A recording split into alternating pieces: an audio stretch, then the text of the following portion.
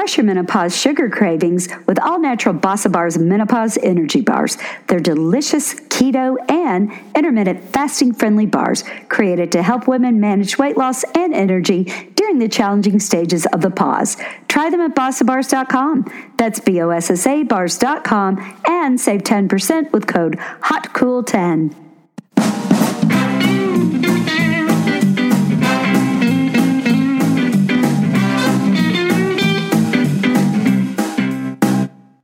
Welcome to Hot Flashes and Cool Topics podcast, the voice for women in midlife and beyond. At Hot Flashes and Cool Topics, we talk about anything and everything to do with midlife. My name is Colleen. My name is Bridget.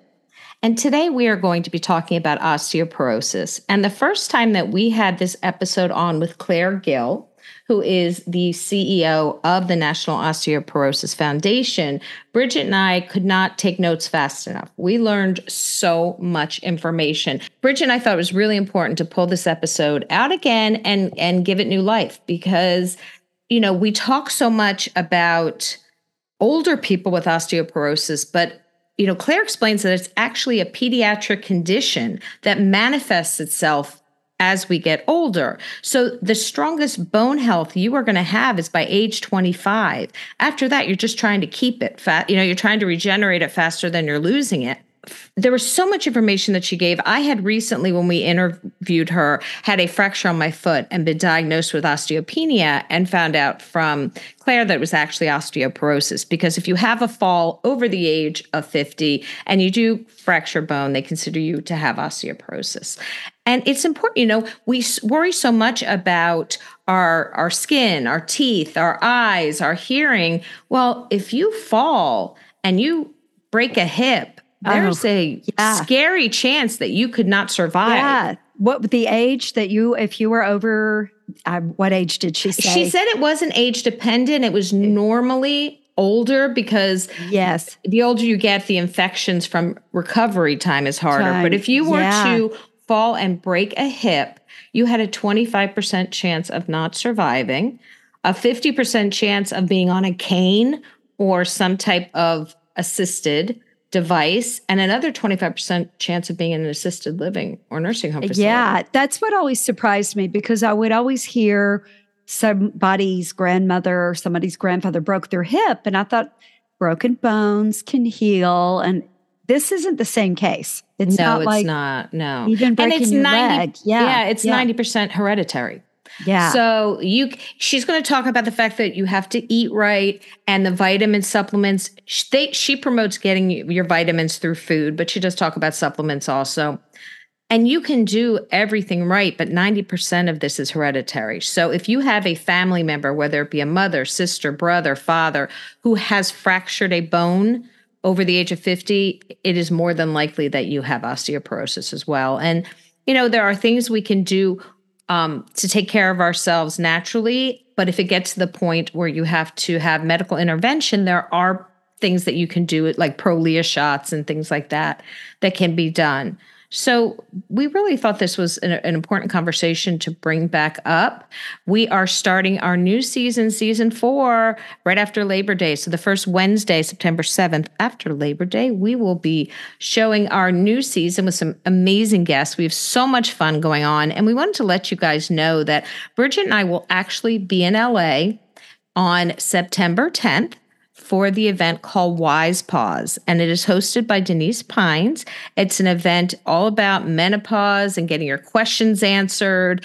If you go online to wisepause.com, and you will see what the event, who the speakers will be. We will be interviewing the speakers.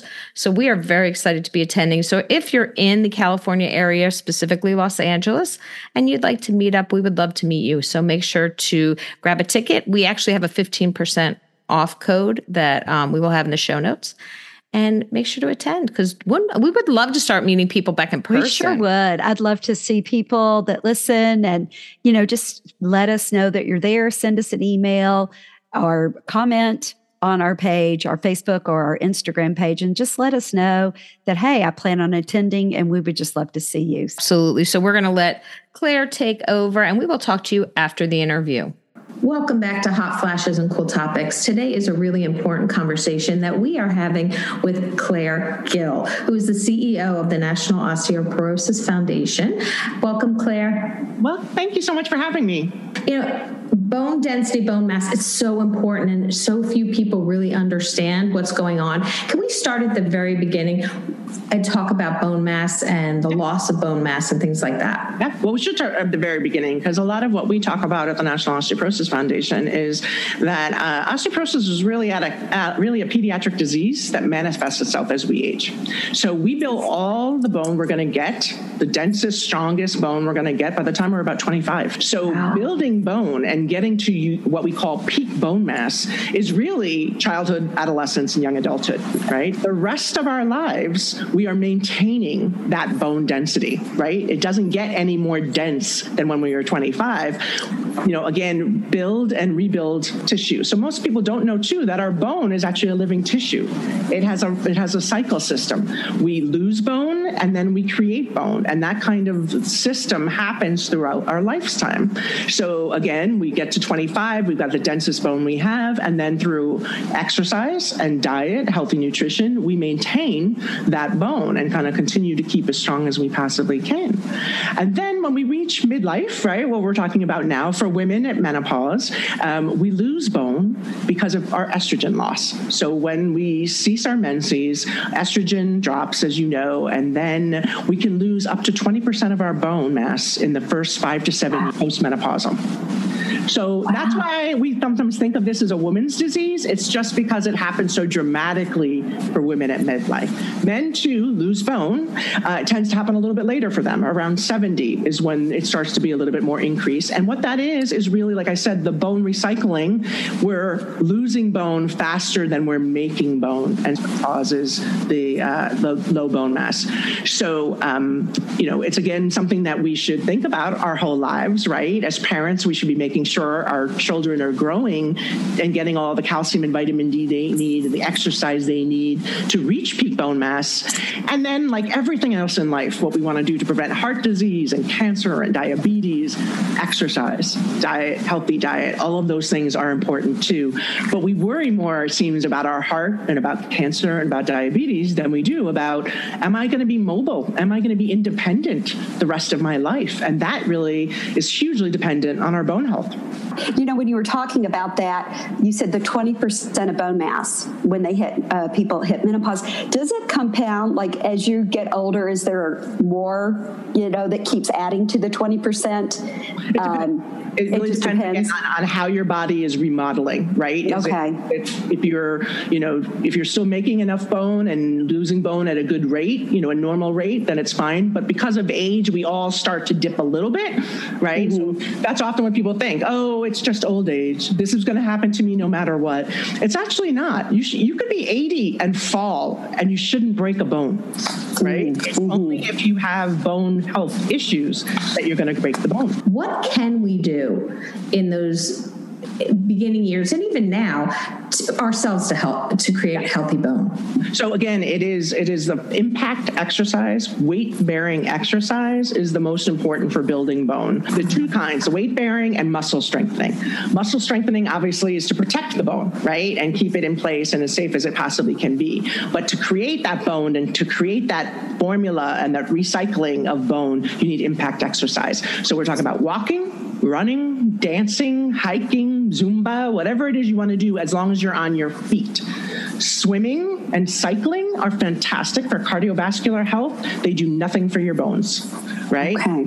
So many swimmers and cyclists end up with osteoporosis because they did not get that. They have fantastic cardiovascular health. Their bones are terrible, right? Professional athletes, a lot of cyclists will have issues with their bones. So that's something that you can, those are fantastic exercises. Obviously, still do them for your cardiac health, but you need to make sure you're getting the impact exercise, the walking, the running, the hiking, the dancing, et cetera, to really make sure you're building bones. That goes across the lifespan. So from early age, if you're looking talking about your children, you need to make sure that they're doing that kind of exercise, right?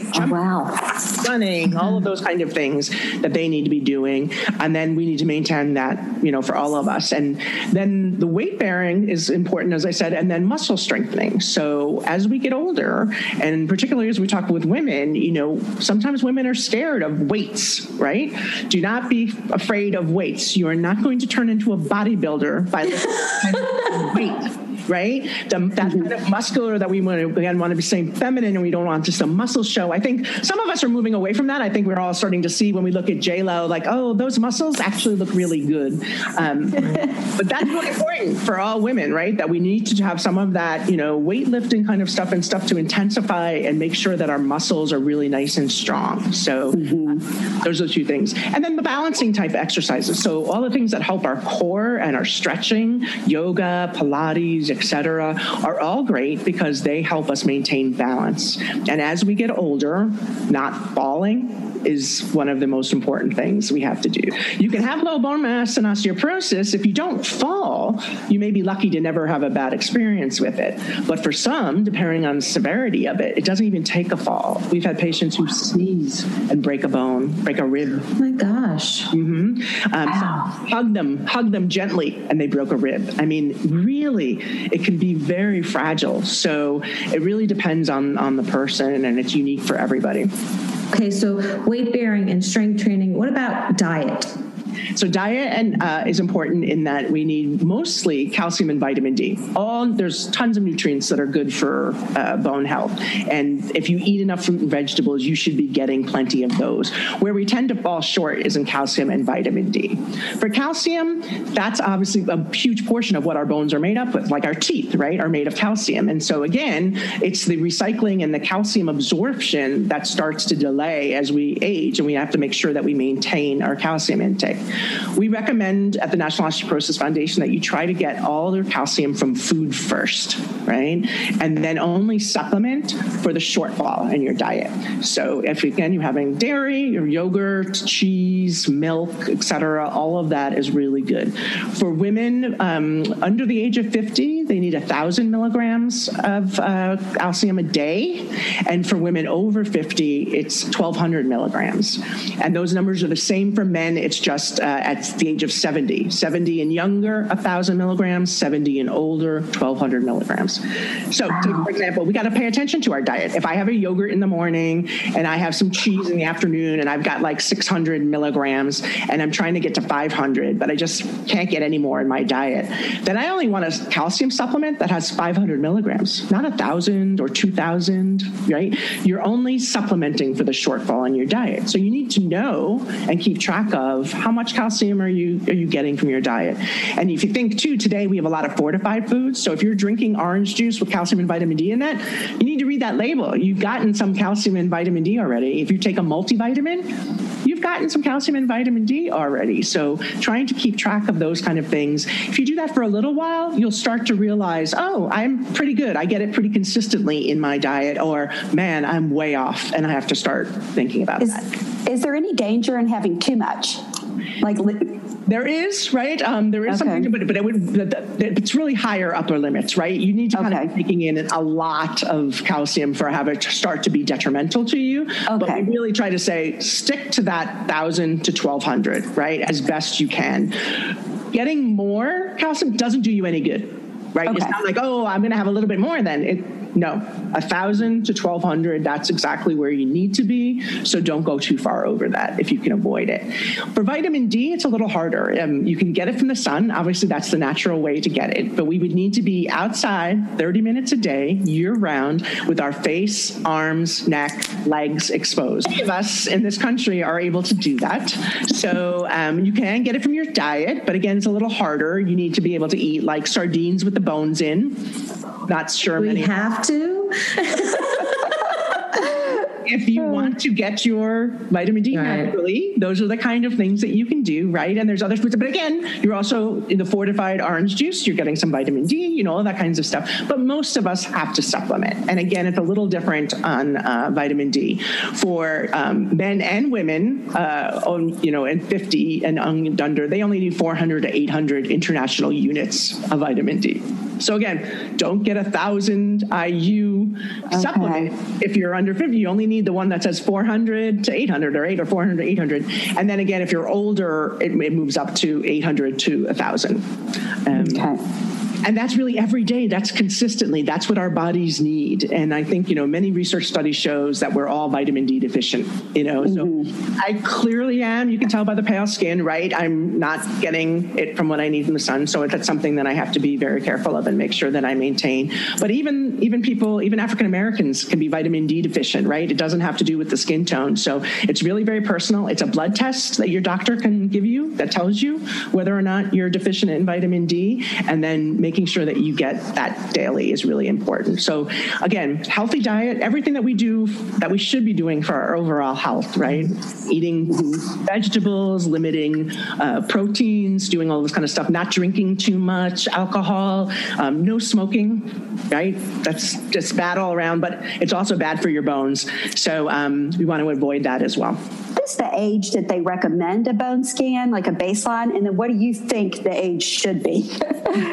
Well, yeah, so the recommendations differ depending on who's recommending it, unfortunately. But like I said, if you are over the age of 50 and you fall from a standing height and break a bone, you should have a bone density test, right? That's where we get to think. For most recommendations, that 65, women should have a bone scan if they haven't yet. And for men, it should be 70. That's what's covered by Medicare, right? You're welcome to Medicare packet. You can have a bone density test. However, if you have a family history of osteoporosis bone loss, so think about it. Did your mother, your aunt, your sister, your father, your grandfather, anyone in your family break a bone over the age of 50, whether they got diagnosed or not? Good chance that they had osteoporosis. It's 90% hereditary. We do as much as we want to protect ourselves and do what we do, but unfortunately, this is it. You can tell a lot by what happened in your family. So if you know that family history, that's great. Unfortunately, some people, for parents who didn't live that long, there was no way for them to know whether or not that was an issue. So we have to say that. That's one of the big things that's specific for our institution is if you fall from a standing height over the age of 50, ask for a bone density test. And your doctor should be able to pull together the risk factors that will get that covered for you. As you know, it's a non-invasive test. You lie down on a table, it scans you, it can tell, very accurately. I mean, the DEXA that you had, the follow-up, is the gold standard, right? It is the most accurate test that we can get. And again, it's non-invasive, easy to do. The heel scans are a little, again, controversial. It depends on the person doing them. If they do them right. There's also some finger tests. And we kind of always say to people, that's good maybe to gauge your reign, like a screening, but you really need to follow up. And actually, you can't diagnose with one of those tests. You can only diagnose with the DEXA, right? With my own personal experience, my mother has osteoporosis. I never really thought about it. And with the exception of an occasional toe or finger, I'd never really broken a bone. And when I turned 50 or maybe 51, I was walking my dog and literally stepped off a sidewalk and broke my foot, fractured a bone in my foot. And the doctor said it was a pretty severe fracture. And I'm like, I just was walking the dog. And so I was in a cast, the whole 9 yards. But my doctor said, let's just do the scan to get a baseline to see where you're at. And I was diagnosed with osteopenia. Didn't realize that hereditarily I was kind of doomed because my mother has it, my sister has it. So with it being 90% hereditary, that family history is so important. It was shocking because being a Pilates instructor, I thought, I do all weight bearing exercises. I had done the stuff that you had talked about before. Yeah. Yep. But I hadn't really put in the hereditary component. And I don't know that a lot of women do. No. Once you get that scan and they say you're either have low bone density, what can you do at that point? So the same thing, it's diet and exercise. It's kind of increasing those. But exactly as your experience, I hear from so many patients that are just like you, where they're like, I did everything right. I'm healthy. I'm the right weight. I've been doing exercising my whole life. I get plenty of calcium and vitamin D, yet I have osteoporosis. Why did this happen? And unfortunately, it's like I said, there's some things that we can't change. Being small framed, right? I was always joke like I'm a big bone girl, and finally something decent for big bone girls. But my mother had osteoporosis. My mother broke her hip. So again, it's going to happen for me, and I need to do what I can now to protect the bone I've got. So that's it. But when we talk about and discuss treatment options with patients, again, most patients want to make lifestyle changes and fix it, right? And that makes perfect sense. And those lifestyle changes are essential because even the medical treatment doesn't work as well if you're low on calcium and low on vitamin D. So you need to be able to do all of those things. But for some, it will take a treatment, a medication. And we're lucky that the treatment that's available these days can protect bones and prevent fractures by up to 70%. Wow. Again, when we talk about, think about any treatment where you're like, oh, it's 70% successful and, keeping, the worst case scenario away. And for osteoporosis, the worst case scenario is breaking a bone or breaking a hip and then potentially dying from it or becoming immobile, right? And having to be dependent the rest of our lives. So again, definitely talk to your doctor about treatment. But for most younger people, and again, people think the first thing that's going to be recommended to you is calcium, vitamin D, weight-bearing exercises to see that, and they'll just monitor you and see, are you, okay, you've got low bone mass, but are you still staying at that level and continuing to do those things? Then they'll probably just continue to monitor you until it starts to drop off more severely. And then you might need, medical treatment and do that. But for some people, again, depending even younger than 50, you just don't know. And again, I've had, moms reach out to me where they got lactation osteoporosis, right? They can't pick up their baby because they'll break a bone, and I'm like, God. There's younger women, people talk about some of the other kind of diseases or conditions that contribute to osteoporosis or can lead to osteoporosis. So celiac disease, right? Mm-hmm. Malnutrition kind of thing, and that can also impact your bones. And many people with celiac also need to check for bone density and monitor that as they go on. Irritable bowel syndrome, people who have conditions that require a lot of prednisone, a lot of steroid. Steroid saps the calcium from your bones and makes them less dense, and so therefore you might do that. So it's hard to think about when we're dealing with all these other things. I know, if you have multiple sclerosis and you're diagnosed with multiple sclerosis, the last thing you want to hear is, oh, and by the way, the treatment for this is going to lead to another chronic condition. The reality, and same for women who survive breast cancer. Once women survive breast cancer, the treatments for many breast cancer chemotherapies will lead to osteoporosis. So lots of programs being done now to try to help educate women with cancer about the fact that they should all have a bone density test after they're done with treatment, and then deal with again what comes after. We have diabetes. People with diabetes tend to be more prone to osteoporosis as well. So we have a long list on our website at nof.org that talks about both conditions and other drugs that can impact your bone health. So really, again, the most important thing is to have this conversation with our doctors, right? We're talking about our health, we're talking about our weight, we're talking about our cancer risk, all of these things as we age, and then we don't talk about bone health. And unless you have a physician who knows enough about it to say, as you did, Colleen, hey, I think you should get that. When I heard that story, I was really happy for you because, as I said, the statistic is that 80% of people who fracture a bone due to osteoporosis never get any follow-up. It's kind of like when we talk to doctors who specialize in menopause and say that most doctors don't know, OBGYNs don't know the information or aren't up on the latest statistics and testing. It sounds like we're behind also on our knowledge on bone health. It is, but it's the same thing, and it's exactly as you said, the similarities between osteoporosis and menopause. One of the similarities is no one owns osteoporosis in the medical field the way they don't own menopause, right? So for osteoporosis, you can go to your primary care, you can go to your gynecologist, a geriatrician, an endocrinologist, a rheumatologist. All of these people can treat osteoporosis. So it's not like with cancer, you go to an oncologist, right? Or heart issues, you go to a cardiologist. Nope. Anybody can treat you for things. And then the most complicated part for me as a layperson when I joined this field is all of those professional societies all have guidelines that differ on when to treat, how to treat, who to treat. So again, it depends on who you see. You might go to your primary care and they say you're fine, and then you go to an endocrinologist and they're like, no, you meet the criteria based on our things and you should be treating. So we're doing a lot of work at the National Osteoporosis Foundation to train primary care physicians primarily, right? Because those are our first frontline workers, right? They're the people that most of us see, and to try to get them to understand how much, what are the risk factors, what do they need to do, and as you all know, we have 15 minutes with our primary care doctor now, right? They're dealing with the most pressing issue that you have, whether it's your diabetes or your blood pressure or your heart rate, all that kind of stuff. Whether or not you might fall and break a bone falls lower on the list of things to during that visit.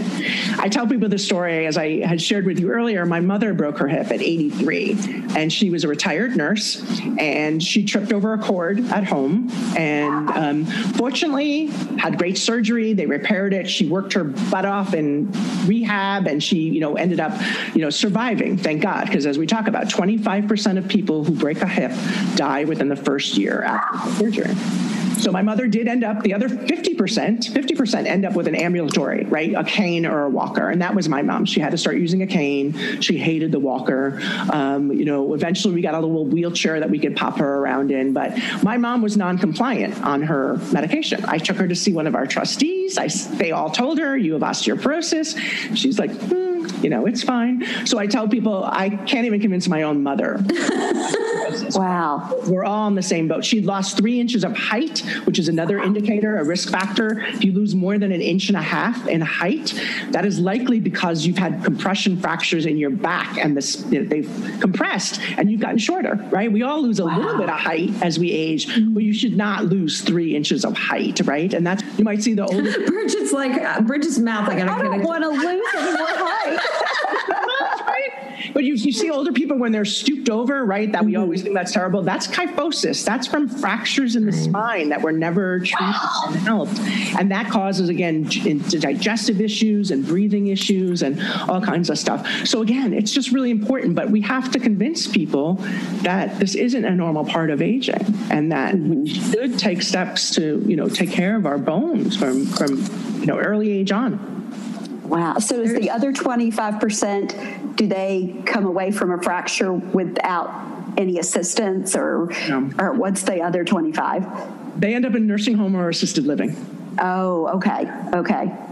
Wow. And, when you first mentioned that statistic to us, and it was so shocking, you also mentioned that that's not just a statistic for older people.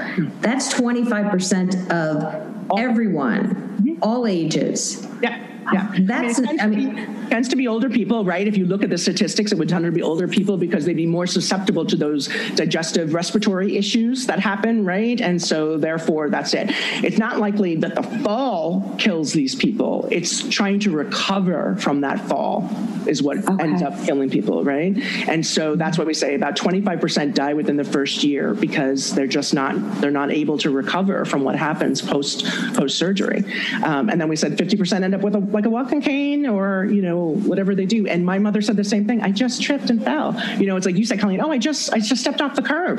Yeah, that was totally normal. It wouldn't have happened otherwise. Well, you shouldn't have broken the bone when you fell. Right, exactly. And that's the issue. And that's, again, what the treatment is supposed to do and why we do balance exercise and all that. It's really to prevent falling and fracturing, But again, we can't guarantee any time in our lives that we're not going to fall, right? So that risk is always really there, and we have to be very cognizant of it. Is there, once you've been diagnosed with low bone mass, like osteopenia, but you haven't reached the numbers for osteoporosis, can you stay in that range if you're doing everything that we talked about, the diet, the exercise, and never reach osteoporosis? Yeah, hopefully for people that would be it.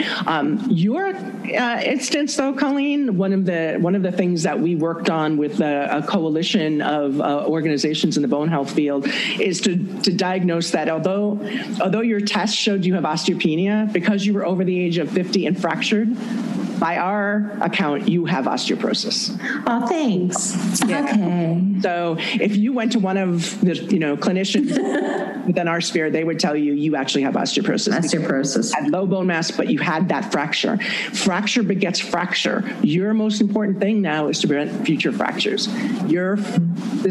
I'm sorry, this is really not good news for you, but your rate of fracture, your risk of fracture has increased 3 to 7-fold because you've had that first fracture. Then my husband should walk the dog all the time. I can't. That's right. I have some bubble wrap. I'm just going to come over to your house and wrap you up. Bubble wrap. We said that a million times. Like people like, can you make sure, just keep them upright? Yeah. So again, but that is exactly right, Colleen, as you've experienced, right? Some people, if you go to one expert, they're going to tell you have osteoporosis, and you go to your doctor and they say you have osteopenia, you're good, whatever.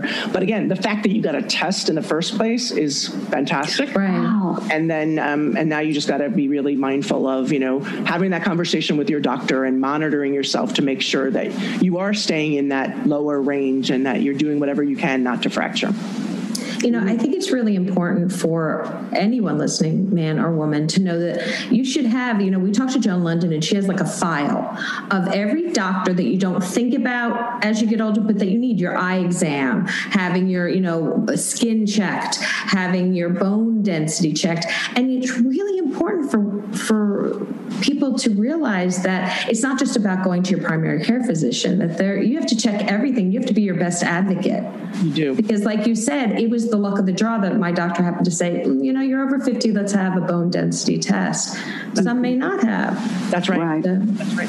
And the same thing is for those of us that are caregivers, right? If you, again, with my mother, she would never have initiated herself. Her doctor didn't initiate it. It was us going, look, we need to go follow up on this. This is happening. This is what needs to be done. So for all of us, again, in midlife, if you are there and are lucky enough to have, your parents or anybody else elderly in your family or your community that you're looking out for, that's another thing to consider. Have they had a bone density test? Where they are, have they had any falls? If they do have a fall and fracture, make sure they get a bone density test. Push for it, As you said, these days when it's so difficult within the healthcare system to navigate through, even for those of us who work in it every day, it's really complicated. We say that all the time. My siblings and my brother's a lawyer, my sister's like an IT, person. I'm in the healthcare field. And navigating that for our mom took a lot. Right. Mm-hmm. So what happens to people that don't have that kind of support, right? They fall. Right. And those are the kind of people that we all have to watch out for. And one of the things I want to mention also on your website, you have like a peer conversations where you can actually, if you have questions, you can go into this community, and there are other people who may have experienced what you're going through and they have great advice. So your website is full of wonderful information for people that maybe don't know where to go or what to do. So I would, Bridget and I would both recommend that everyone check out that website. Thank you. Yeah, there it is. It's a ton of information. Sometimes I even have to type what I'm looking for into the search bar because, navigating through all of the details are in there. But you can always, again, send an email to info@nof.org, and someone on our staff will respond and help you navigate and get what you need, the information you need. So as you said, I really encourage people to go to the website. And that online community you're talking about, we have almost 60,000 people now that are here, all peer-to-peer support. So again, it's a great opportunity to go on there and sort of find out, well, what are other people experiencing? I also caution people, though, to take it with a grain of salt, right? Everything is personal, and I found for another medical condition that I have, when I went onto those communities, I was like, that's not me. I'm very positive and I'm going to do well with this. And I don't want to spend time talking to people about how woe is me, Right. Whereas I find these peer-to-peer things invaluable for most people. I would say just find the right people on there that are going to be following your mindset and, being positive like you are if you want to. Or again, some people who want treatment and want to talk about treatment. And then you have people who are like, I would never do that. It's terrible. Don't take any drugs. Again, find your people and then, circulate within that. Right. I'm so glad you said that, because so many people go to Dr. Google, and then you're just terrified, or you're like, like you said, you're like, oh my gosh, I'm going to be gone tomorrow. So that is very important. I'm so glad that you said that. And it's so interesting, the whole bone scan thing. Colleen and I interviewed a woman a few months ago that had breast cancer, and they found it through a bone scan. She had had a mammogram, clear mammogram 2 months ago, and her doctor just said, hey, let's get a baseline bone scan. She had even had the ultrasound, and the bone scan found her cancer. Like, the person who did her scan thought she had bone cancer and was like touching her shoulder, does that hurt? And she said, no, they found breast cancer through her bone scan. Wow. It had metastasized. Yeah, it had, but they didn't find it in the mammogram. So I'm always curious as to why bone scans are put off till you're 60. Again, it's what the consensus among the medical community about what's right and efficient and makes the most effective use of the scan kind of stuff, right? So everything costs money. So they're not going to make, obviously, everyone do a test like that. It's the same way that we have recommendations for breast cancer, for mammograms, right?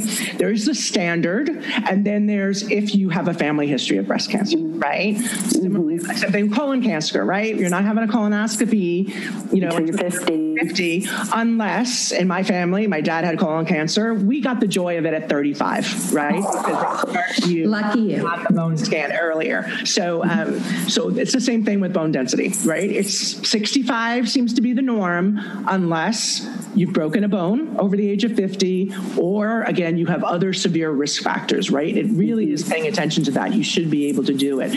But, talk about why we don't get the bone scans and stuff like that. And I say that to people all the time, because you both experienced, it's non-invasive, it's so easy, we don't have to take our clothes off or do anything, and no one does it. Right? But we line up for mammograms and for colonoscopies. And I said, I need to start telling people that bone scans are awkward and uncomfortable and don't want to do it. Line up, right? We'll be like, sign me up. So maybe that's the message I need to get out. I have no idea. Maybe they like a challenge. I don't know. No idea. The prep the day before is a nightmare. They love drinking chalky substances. I don't know. So I don't know. I have to come up with a new message that will make more of us, inclined to go get it, because apparently it's easy and non-invasive doesn't inspire anyone. It doesn't. Yeah, I think I was lucky as Colleen was, because I was like 43, and my doctor just said, "Hey, let's go get a bone scan." After you got that little, they gave you the little it's almost looked like a receipt. Yeah. Here's your reading for that little ankle thing, and she said, "Oh, go get it." Right, go over. Our hospital had a radiology department. I just went, boom. That's it. The other issue we're having these days is that the reimbursement rate for professionals to do bone densities has gone down so dramatically. Again, more than you need to know about all the policy and health policy, but basically they kind of put these formulas within CMS for what gets reimbursed at what rate and what doesn't. And although mammograms were pulled out, like as a woman's health issue, so it should stay as a priority, bone scans did not. So now the nationwide reimbursement rate is about $40, and it costs about $125 to run those machines. So, so doctors stopped giving, they couldn't keep it in their offices. So now, again, you might have to go to an imaging center or to a hospital and all of that kind of stuff. So we've been working on legislation with a whole coalition, again, of people about fractures to say, look, this needs to be prioritized, and the reimbursement needs to be something that will allow people to give this test that, again, we know it can predict fracture risk. We know it can make a big difference. And so that's something that we're working on the policy side, because we've lost so many providers. And it's okay for you and me, the younger people will drive to wherever it is. But if you're an older patient and you've gone to see your doctor and now you have to go to another facility, and if you're in a rural area that might be miles and miles and miles away, they're not getting that. They're not doing it, right? Whereas they used to be able to do the one-stop shop, just move to the next room, get that test, move around. That's what we're lacking. So again, that's part of the problem in the United States. When women and men have done everything right, but they still need treatment, medical intervention, what options are available right now that they could start taking? Yeah, so again, there's a bunch of different categories within the medication and treatment, and that it's very personal, and we don't make any recommendations from our association, but we do on our website have a list of every treatment available and what the side effects are, what's the right person. Generally, that's usually given is it's more for women, more for men, that kind of stuff. What does this type of medication do? Like I said, some of the medications are meant to slow down the loss of bone, right? You're still remodeling the bone, and doing that loss and gain, but you're slowing down on the gain and the loss is catching up. So there's some medications that go to stopping the loss, right? Trying to slow down that loss process so the body can catch up and remodel. And then again, for others where that's, completely out of sync, there's now treatment that goes to both slowing down the loss of bone and helping turn up the rebuilding of bone and rebuilding again. And so it really depends on where you are. Like all treatments, there's oral treatments, there's injectable treatments, there's once a week, there's once a month, there's twice a year. It really, again, is so personal. And that's, again, something that we work so hard at our organization to do is ensure that patients and physicians get to make that choice and that it's not something that's dictated by our insurance or by Medicare coverage, right? You should be allowed to do the one that works for you. And, again, like all treatments, like I said to people, aspirin has side effects, right? So every treatment has a side effect, and it's finding the one that you tolerate the best, right? And kind of getting through that. And so, that's another thing that was a big issue within the osteoporosis field is about 10 years ago, it became, people became aware of the fact that there were some rare side effects. And some of that is, you probably heard, is like the ONJ of the jaw, like the jaw, the bone in the jaw maybe deteriorating because of the medication, or a fracture of the femur in the leg, right? That's due to some of the medication. Well, then that scared everybody off the medications, right? Because everybody knew somebody who had that rare side effect, and I'm not taking it. And so we spent a lot of time, again, talking about the risk equation when it comes to treatment, right? You need to look at your overall risk for fracture. And is the risk of you fracturing so much greater, and it is, than you having a rare side effect? Then you might want to consider that, right? Because like I said, there's a risk for any medication we take, and we all make that judgment. Oh, okay, I'm willing to do that. And then for those people who, again, have had multiple fractures and are in pain and want the fractures to stop, taking the medication is a no-brainer, right? Mm-hmm. It's for people, I think a little bit more in your area, Colleen, where it's like, I've fractured, I've got low bone mass, what do I do? That's a personal conversation between you and your doctor, whether or not the risk for you outweighs the benefit, Right. And, just for information, what ended up happening for me is that we've decided every 2 years I'll go for a bone scan and see what's happening. That's exactly.